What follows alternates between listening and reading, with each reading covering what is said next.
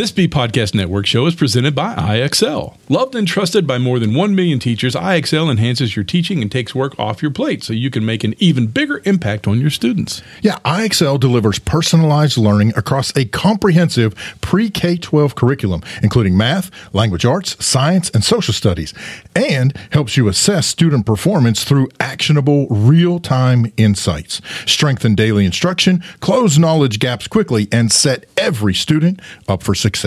Want to bring IXL to your school? Learn more at IXL.com/B. That's IXL.com/BE. We're proud to be sponsored by MyFlex Learning. MyFlex Learning is a scheduling platform that helps middle and high schools meet the individual needs of all students. Schools can easily create and manage time for flex blocks, win time, activity periods, RTI, counselor and teacher appointments, and much more.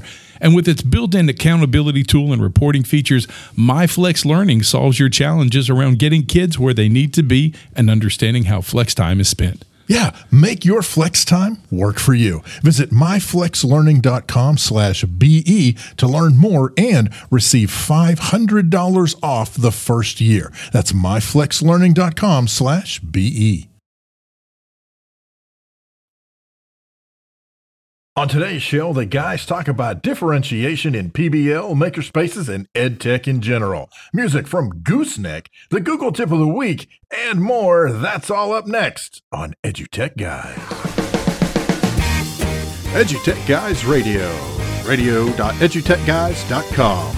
The opinions expressed on the site and its programs are those of participants and not intended to and do not necessarily reflect the opinions of any specific educational entity, sponsor, company, state, or government agency. Hello and welcome to Edutech Guys Radio. Good afternoon to you. I am one of your hosts, David. And I'm Jeff. There you go. Welcome to the show. Thank you guys so much for tuning in, turning on, pointing your web browser in our general direction, all that good stuff. Hope things are going well for you today. That's an odd laugh. Muhaha. That's right. You never know what I'm up to. Shark bait. Hey, check us out on the web. You can do this at www.edutechguys.com or you can find us at twitter.com/edutechguys. Heck, just go out to Google, put in Edutech Guys, and you will see my lovely face smiling back at you. No, you will actually find the Edutech Guys. We're here to make all the good EdTech education stuff happen for you. There you go. Absolutely. Had dental work this morning. I think the drugs are just now rolling back into the top of my head. Well, but between the fact that half of your mouth is still asleep and therefore doesn't function, and the fact that you had the monitoring headphones in your ears. I had a little bit of mush mouth going on. I have to concentrate so that I can speak correctly. It was awesome. It was terrible. Well, it was funny on this end, maybe not on that. So I do apologize if I sound even more mush mouth than I normally sound because I am still pretty much numb. Go ahead and smack me one time. I probably won't do it. Hey, it's going to be a great show today because it's just us. You're trapped in this virtual room of radio internet land with David and Jeff. That's right. Exactly. And if you'd like to participate, you can do that in a couple of ways. One, you can follow hashtag ETGchat. And when we tweet stuff out, we'll try to include that chat along with it. But if you have something that you'd like to say, by all means, you can do hashtag ETGchat. You can also reach out to us directly at Edutech Guys. And I believe our man behind the scenes, the good Doc Nate, is monitoring things on radio.edutechguys.com. He's got the live chat going, so you can put chats in there, and then he can keep us informed as to what's happening because we still can't see it. But he does it so sweetly. But he does. Hey, you fat ginger. That's how he reaches out to me. No, he doesn't. He's actually really nice. Wow. He calls me little round friend. But my little round friend. Say hello to my little Nate is a lot taller than me. I didn't realize that actually. the other day. I was like, guys, he's a mountain of a man. He is. He's just tall. Up tall ways, as they would say around these parts. Lost my mind. Yes. Hey, you're listening to radio.edutechguys.com. Hey, we're going to take a quick little commercial. We'll be right back with some really fun stuff. You're listening to EdutechGuys.com. Don't just listen to us, bring us into your district today for cool, exciting, professional development. We'll teach you and your students how to take podcasting to the next level and use it to reach your classroom and to reach the world. Reach out to us on Twitter at EdutechGuys or head over to EdutechGuys.com. Scroll down on the page and fill out the form and we'll be in touch. Bring EdUtech Guys to your school. Hey, so let's get into our topic of the day, bust out some conversation. One of the things that we want to talk about is differentiation, especially when it comes to things like makerspaces and project-based learning, and then, of course, general education technology, but specifically really looking at makerspaces, project-based learning. Just for all the folks at home, we should probably start with, I don't know, kind of a working definition, maybe? Does that sound like a plan? I can do that. All right, you do that. I think I can. All right. So from the old Google, we'll just use the one that comes up on Google, which might help out. Okay. So differentiated instruction is the way in which a teacher anticipates and responds to a variety of students' needs in the classroom. To meet the students' needs, teachers differentiate by modifying the content, what is being taught, the process, how it's being taught, and the product, how students demonstrate their learning. I think that's a fairly good definition. Would you agree? Yeah. I'm not going to argue with Google. We're going to need their money one day. This came up. We had a great post today. If you followed Twitter, we had a great post at 8 this morning on differentiation. If you want to check it out, head out to Twitter and take a look at that. But talking about differentiation, and it got my mind to thinking, and we were discussing it, the way that we've actually fixed that whole problem without trying to fix that problem just in project-based learning alone, or even makerspaces, and EdTech in general, because that's the way we're actually, let's talk about that one thing and meeting those different needs, like what's being taught. Now, how do we change it up?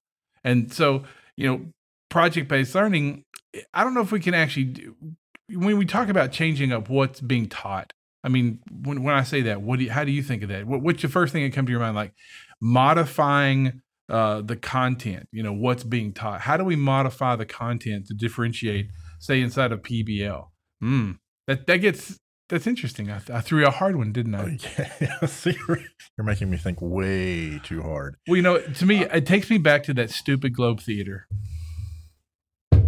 I mean, when you're talking about Shakespeare and suddenly you throw the Globe Theater in there, Ginger hated that too. Remember 2 years ago, we had this discussion about the Globe Theater, and we talked about, so there's the thing that I think gets thrown around too much is when you talk about modifying the content. What in the world does spending 1 or 2 weeks building up the Globe Theater out of popsicle sticks have to do with Shakespeare? Yeah. I mean, and it's really true. And I'm not knocking those of you out there that build the Globe Theater with popsicle sticks. Well, I think the big difference is, I don't know. Hopefully, anyway, at least in my brain, even the folks who are still building Globe Theaters, whether it's out of popsicle sticks or they're having the students come in and create 3D models and print those out, or using things like Google SketchUp or what have you, whatever the medium is, paper mache, you name it. Those folks that are still doing that type of activity, my hope is that in today's day and age, it's moved beyond just creating it for the sake of creating it. And who knows? I don't know. Maybe maybe my teachers back in the day who made me build the thing had a perfectly good reason. I just don't recall whatsoever, other than the fact that we were told to make it. So where I'm going with all this, though, is that in terms of the content, if the goal, again, for whatever reason, is that the students demonstrate their ability to construct a Globe Theater, if that content is not just, say, Shakespeare, it's not just putting actors on the stage, that kind of thing, but let's say that the content is being modified so that it includes aspects from other curricular areas. For example, you're not just building it. Let's talk about scale.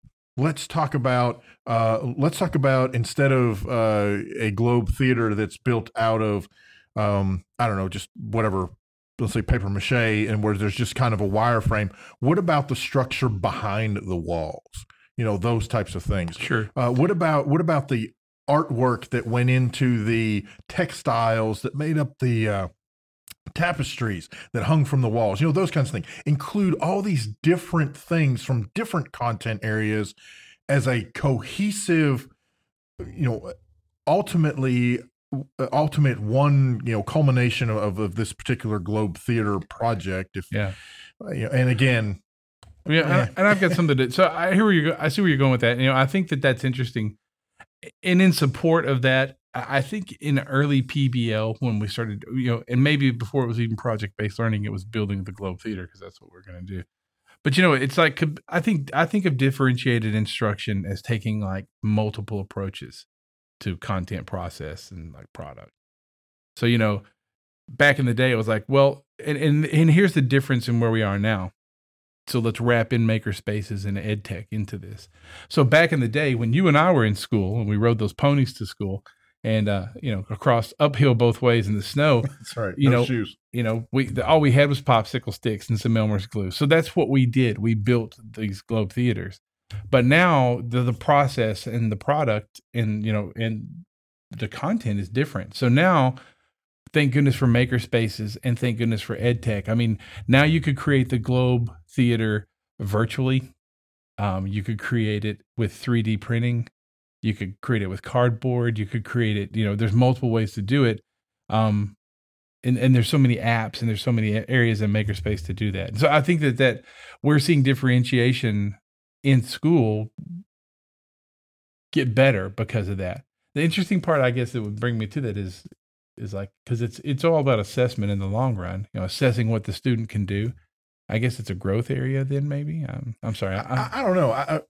I think before we go too much further, I think there are definitely those who would say the fact that having the students build the globe theater as an end product, because that was already established, that basically you're not even talking about project-based learning at that point. You're talking about product-based learning. Well, there you go. Yeah. Where I'm the teacher and I'm going to tell you what you have to make, whether you care one iota about it or not. And so I think that actually ties back even into differentiated learning. And again, talking about makerspaces, one of the great things about a good makerspace is that it provides all sorts of materials like you were talking about, if you wanted to do a virtual building or whatever, but tying the differentiation into the makerspace and into, in this case, project-based learning, the students should be in charge of what that ultimate product is that demonstrates whatever those key elements are that the teacher is looking for that assessment. So if the assessment is over Shakespeare and Shakespeare's works and what life was like in that time period and et cetera, if the student wants to build a globe theater because they're interested in theater and they like that, great. But let's say the student doesn't give a crap about that, and instead they decide they're going to do some other type of end project resulting in an end product that demonstrates what they're doing. I don't know, maybe they like to dress up and they're going to do a video and it demonstrates what they know, or they're going to create a newspaper and demonstrates all the information. Going back to what you said in terms of assessment, you still, I think anyway, you still have to have that rubric of, what are we looking for? Right. And what is going to demonstrate to me as the instructor? What's going to demonstrate to me that you actually have a grasp on what's going on and you're not just regurgitating what Google's throwing out at you? Well, that's true. And, I guess you were just talking about the different, the kid that doesn't want to make the globe theater. Because I guess differentiated instruction is actually kind of a blend of like whole class and individual and groups. Sure. So that's how it's going to work. I think of it too as like, and David and I, this has been on my brain, and it's one that we might not come to a clear point at the end of this show, but it's just to have the discussion. The discussion is really interesting because trying to find new ways that we can make sure that everything's differentiated in itself. But there's a crazy part because it's kind of organic and dynamic. Think about it. The teacher is also the learner when you get right into it, because as it's moving forward, as they're assessing what's happening and the everything that's going on, it's kind of an organic thing that's, growing and building on itself. So that because they're making adjustments, the students are making adjustments. That's pretty interesting. Yeah. And exactly. that brings us back to, a makerspace, because I promise you, 90%, and I guess I made up that number, 90% of the maker spaces that were started in the last 3 to 5 years in schools did not have a clear plan of where they were going or where they were starting. Oh yeah. I would agree. I mean, just from walking in and they can pretend around. They were going to, and they can say that, well, we had these plans. Well, no, but it would be funny to look back. It's not funny. It would be interesting to look back and have those people take a good long look. And it would be interesting if you've done that out there to let us know that you can say, yeah, here's where we looked back and went, wow, this is where we started, and here's where we are now. And here's how much stuff changed, because we realized that, we were not differentiated at all for our students. It was like, we're going to do this, and we're going to print, these blocks. And right. That's 3D printing, and that's what we're going to do. And that was the end of it. And there was no end goal beyond printing the blocks. Mm-hmm. And I think that's where, so it's interesting that I guess that PBL and Makerspace has grown side by side. Or, which came first, the chicken or the egg? Well, I would argue, and I'm sure there are others who would argue for and against what I'm about to say, but I truly believe that the concept, especially the very early concepts of project-based learning, came before. Well, now that I'm saying this and I'm thinking, I was going to say it came first, but if we take Makerspace and we use more of the definition that Jeff and I, when we talk about Makerspace, a lot of times in our brains, we're thinking Makerspace before the word Makerspace was cool, back when they called it things like shop and home ec and, that type of thing. Right. So yeah, that's very interesting. So, what did come first? That's pretty wild. I mean, I can think back to my wood shop days, and now I would argue that was much more product based than project based. I wasn't given an open ended. Well, I guess I sort of was. I'm thinking back. I had 2 projects that stand out in mind. One was we had to create a mirror out of a piece of wood. I think it was probably about, I don't know, maybe it's probably about a foot long, maybe 6 inches wide, and maybe 4 inches deep. Maybe not quite that deep. Maybe 2 inches deep, and it was just a rectangle block of wood, and we had to come up and create our own mirror out of that, and we got we had to cut the mirror and the whole 9 yards, but the design itself and how we got there was totally up to us. And then we also had to do a one of those lamps. I always feel like the kid in Breakfast Club who talks about the lamp, when he pulled it and it's supposed to come on, and that was me. Literally in high school, I had to make a lamp. I didn't do the elephant, but I had to make a lamp. It was made out of wood, and I had to do the pull string thing with the lamp come on, and mine was exactly that way. I mean, I pulled it wouldn't come on, and so it was just help me. But yeah, so I think though that I don't know. It's very interesting that we've come. We've kind of come all this way to sort of come full circle. And with all that, and back then, were they talking differentiated instruction no, to be perfectly honest, the shop teacher was, barking orders at you and you cut things this way and you did it that way. And there wasn't differentiation. If I didn't understand, if I couldn't read, I had nothing else to go by. It wasn't like there was, I don't know, a picture of something or I could draw it out. Right. Right. But I wouldn't know how to do the measurement. So there was definitely not collaboration, because that was cheating in those days. And I think that's one of the things when we get into maker spaces, good maker spaces, at least for my 2 cents. In good maker spaces, and especially with differentiation, there are lots of different materials and resources available within that environment, so that no matter what my learning style is or what my preferred method of assembly is, I could most likely find some way to take what's rolling around in my head and express that through whatever medium is available, whatever media is available. You ever notice that even back in shop class, we talk about, how the student demonstrates their learning through the medium. Mm-hmm. But that's what's pretty interesting. Very few classes would let me express. We do a project on Pol Pot and his reign of terror, the reign of terror there. But mine would happen to be a folk song acted out in mime. Sure. Don't see that a lot. No, you don't. I mean, you could. But you see, I mean, it's funny. I think that we've moved so far in PBL and in maker spaces in this idea of the way students demonstrate, their learning, present what they've learned, that we've gotten to that. And here's the really cool part. We've been talking a lot about VR and AR and stuff. And now Corey Engstrom's kids are doing that right now. Sure. Corey Engstrom's kids in California, elementary school kids are building virtual worlds to demonstrate their learning.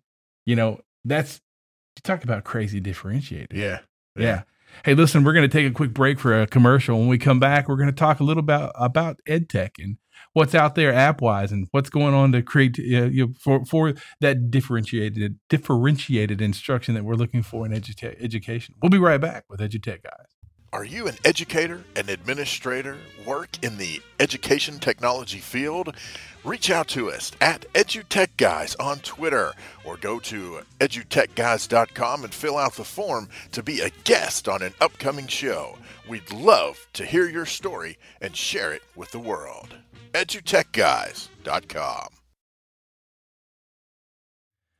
Hey, welcome back. Yeah, listen, be our guest. We'd love to have you on the show. If you're listening to the show, you know someone that should be on the show. Should be on the show.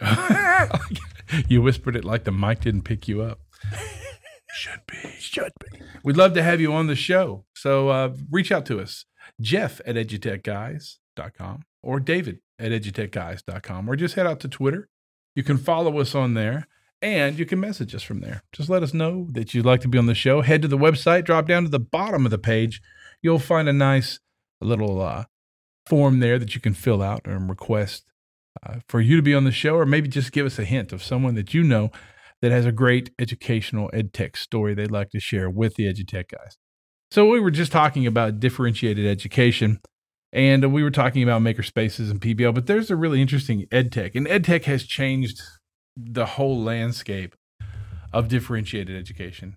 In my opinion, it has. I mean, let's just take social media for one. Yeah. There's one right there. So many ways to attack the way it's taught, the way it's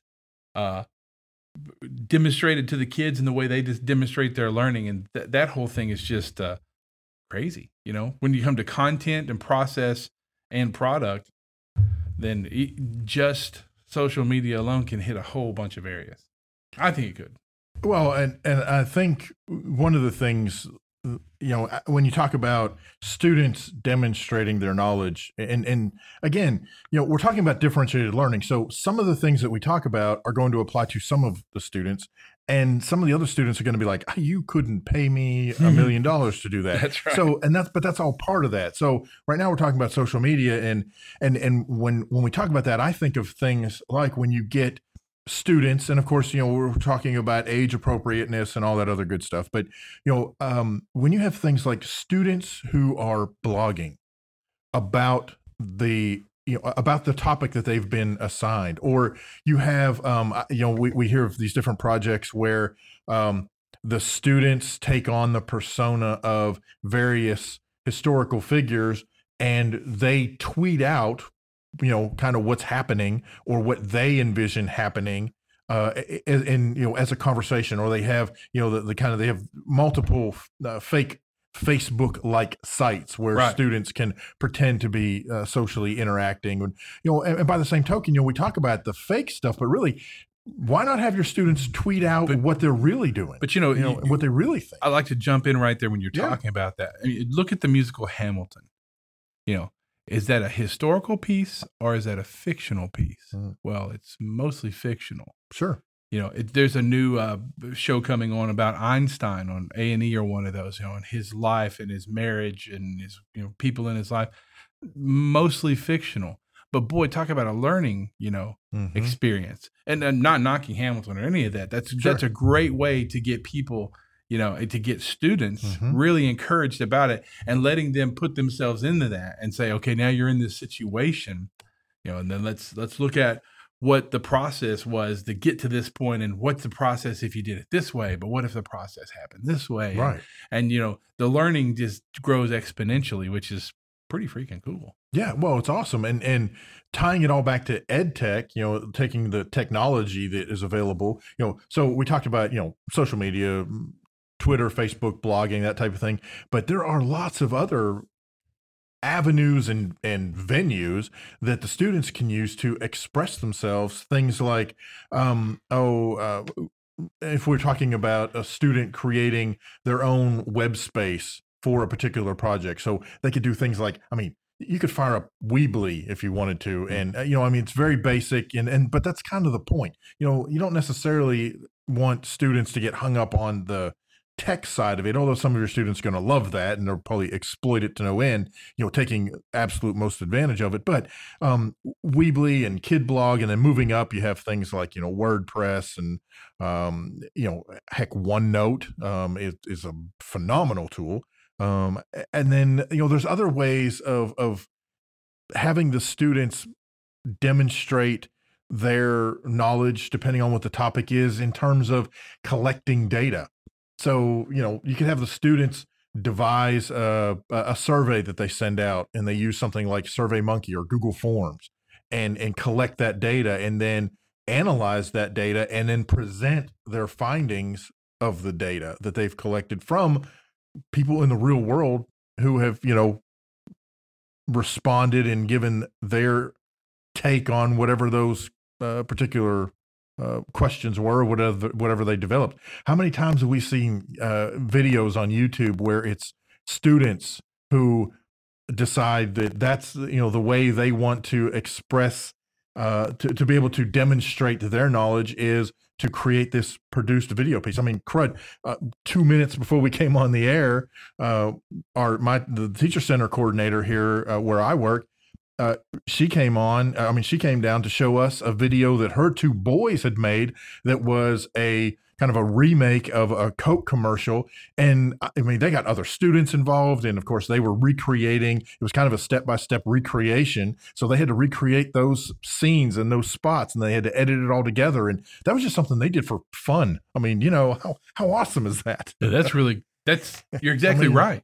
That's the cool end of it. Mm-hmm. Yeah. And one more thing that it's really interesting about EdTech now is that we have finally come to the point, and we've always been striving for this. And as the technology gets better and better, it makes it easier and easier for us to build more attainable apps, more attainable portals, websites that the students can use. We're always looking for that one place so that in differentiation, the idea is that one size does not always fit all. Exactly. But if you can make a website that is so attainable to everyone, then it's not just one size. It's just fully attainable. It's got the power to do the big stuff, but it's got the simplicity to make sure that every student can perform and go through the process and create content. Sure. And I think that's where we are now at we're just at the cusp of it. But looking at some of the stuff that we were talking with Corey about, he's got elementary kids building virtual worlds. We've got kids making videos with their phones and editing them with their phones, right? Putting them out there, recreating, writing, blogging. The differentiation in EdTech is definitely there. And, that's what we're going to see as the new educational entrepreneurs take off. is when they build those sites that allow that kind of stuff to happen. And the cool part about that is that we always talked about a one-stop shop. That was like, well, if we can get one site that does everything. The beauty of it is that maybe you don't need that really. I think it's great to have a one-stop shop for some things. Sure. But it's going to be nice when the edupreneurs of the future build that one site that does podcasting and does that one site that does this math. And they do it well. And it's encompassing, and it's, we've got multiple avenues to take a look at. And it's not just, well, I'm going to buy, X Factor software because they do everything from grading to podcasting to video to making my lunch to doing my science homework for me. And look, a volcano. It's just, I think that's a really big one to me. But yeah, it's pretty cool stuff. Well, and one of the things, and I don't know, I don't know if we've even talked about this on the show or not. I know we've talked about edupreneurship and we've talked about student edupreneurship where, the students create products that turn around and they can, sell. Some people are for it, some people are against it, and I totally get that. Okay, it is what it is. But there's a very cool website. It is called Artsonia, ARTSONIA.com, and it allows students to upload images of their artwork. And it doesn't matter what their artwork is. It could be a painting. It could be a sculpture they made. It could be, whatever. And they can upload an image of that. And then parents and just the public in general could actually buy things that have that artwork on it. So this gets signed up through the school, but they go out. So they sign up, and teachers can have the students posting their creations onto the site, and then get the word out there, and they can turn around and sell products that have their artwork on it, which is phenomenal. And then here's the real cool thing is the way Artsonia works is that the money that is raised goes to fund art programs at the school, right? You don't get that, that way you don't get into the whole, this kid's, under 18 and how are they going to earn money, and you can't just give them money and blah blah, all that other stuff. It gets all around that, in that as the student art is sold online, then that money is turned back to the school's art programs to help further art education. But thinking beyond just art, students could create virtual.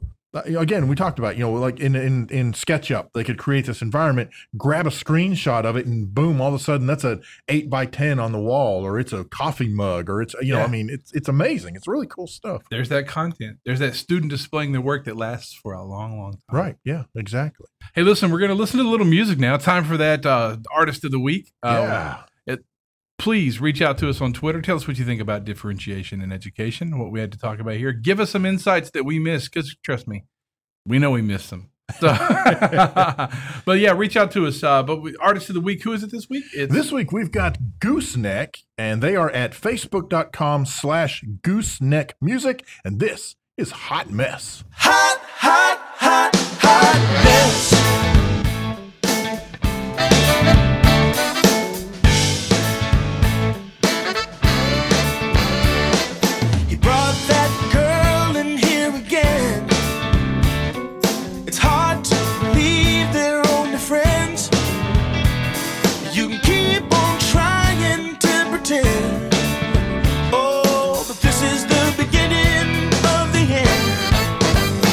It's a hot mess, 100 degrees in that dress, a hot mess, anytime to confess. Who's the new brunette, smoking cigarettes? How much you wanna bet? It's a hot, hot, hot, hot mess. Hot, hot, well, mess. Hot mess. Hot, hot mess. Taking her down